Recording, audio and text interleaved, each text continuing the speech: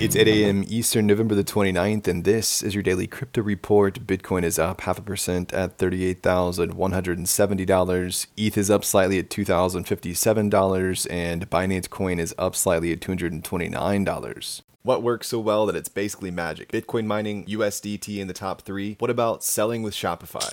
Shopify is the global commerce platform that helps you sell at every stage of your business. From launching your online shop to, did we just hit 1 million orders? Shopify is there to help you grow. From their all-in-one e-commerce platform to their in-person point-of-sale system. Wherever and whatever you're selling, turn browsers into buyers with the internet's best converting checkout, up to 36% better compared to other leading commerce platforms. Sell more with less effort thanks to their new AI solution, Shopify Magic. My favorite thing about Shopify is no matter how much you want to grow, they have the solutions you need to take control and level up your business. Shopify powers 10% of all e-commerce in the US and millions of other entrepreneurs across 175 countries. Plus, Shopify's award-winning help is there to support you every step of the way. Businesses that grow with Shopify. Sign up for a $1 per month trial period at shopify.com/DCR, all lowercase. Go to shopify.com/DCR to grow your business, no matter what stage you're at. Shopify.com/DCR.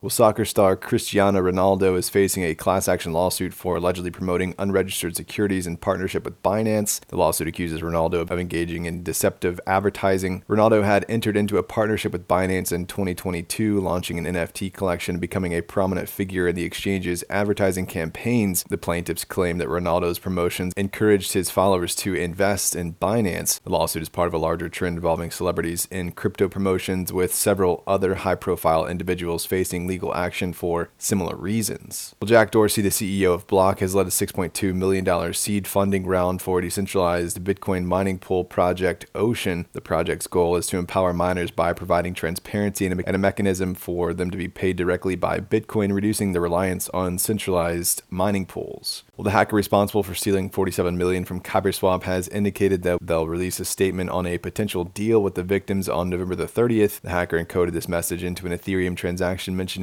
a treaty. They expressed a willingness to negotiate, but noted receiving threats and hostility from the executive team. Well, DeFi platform CoinChange has secured $10 million in funding. The platform offers users the ability to trade and access digital asset yields through its Earn API, which provides stable returns and supports Bitcoin, Ethereum, and major stablecoins. The funding will be used to expand operations, enhance services, and attract new clients. And finally, decentralized exchanges Velodrome and Aerodrome have informed their users of a compromise to their website, likely due to a domain name system attack. Both Velodrome and Aerodrome have advised users not to interact with their websites until further notice. While there's no official statement about the impact on user assets, on-chain analyst Zach XBT has identified over $40,000 in funds transferred to specific addresses, likely as a result of the attack. Well, that's all for us today. Visit us at dailycryptoreport.io and listen to us everywhere else you podcast under Daily Crypto Report.